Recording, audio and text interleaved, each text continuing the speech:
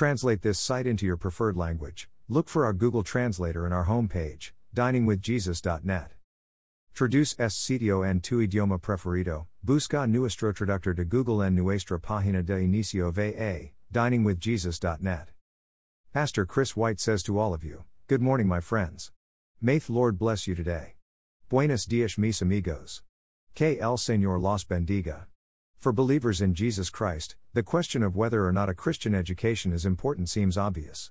The answer would be an emphatic yes. So why ask the question?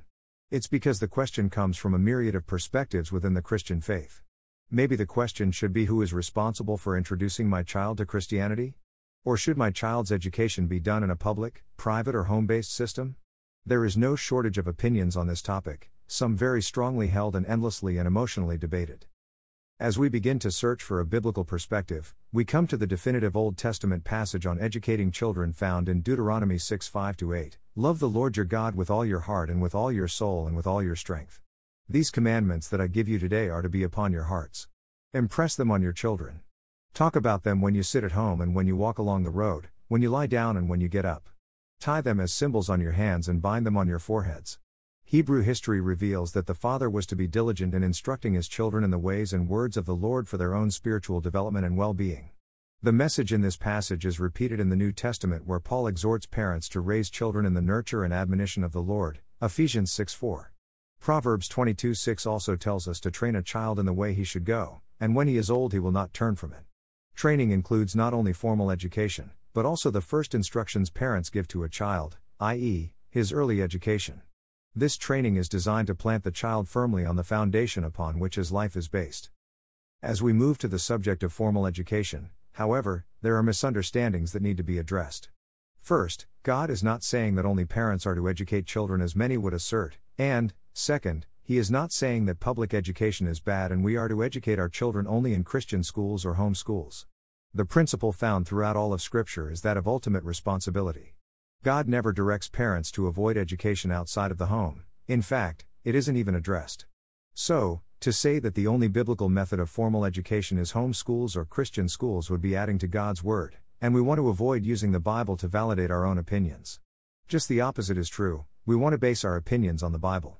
We also want to avoid the argument that only trained teachers are capable of educating our children. Again, the issue is that of ultimate responsibility, which belongs to parents. The issue in Scripture is not what type of general education our children receive, but through what paradigm that information is to be filtered. For example, a homeschooler can be given a Christian education but fail in life because he or she does not truly know the God of Scripture and does not truly understand scriptural principles. Likewise, a child educated publicly can grow to understand the fallacies of the world's wisdom by seeing its failure through God's word, which has been diligently taught to him at home.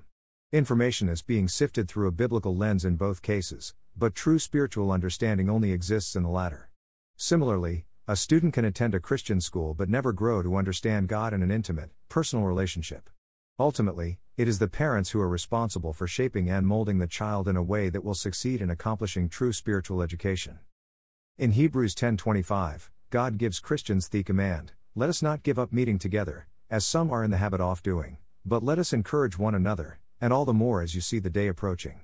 The body of Christ is an integral part of the education of children, assisting parents in nurturing and educating children in spiritual matters. Exposure to something outside of the family structure, in this case sound biblical teaching from church and Sunday school, is good and necessary. So, no matter what type of institution of learning we choose, parents are ultimately responsible for their children's spiritual education. A Christian school teacher can be wrong, a pastor and Sunday school teacher can be wrong, and parents can be wrong on any particular viewpoint theologically.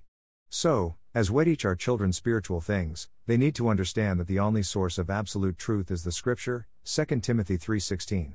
Therefore, perhaps the most important lesson we can teach our children is to follow the example of the Bereans who examine the Scriptures every day to see if what Paul said weighs true, Acts 17:11, and to test all things they are retaught, from whatever source, against the Word of God, 1 Thessalonians 5:21. Thank you to Got Questions. Copyright 2002-2019.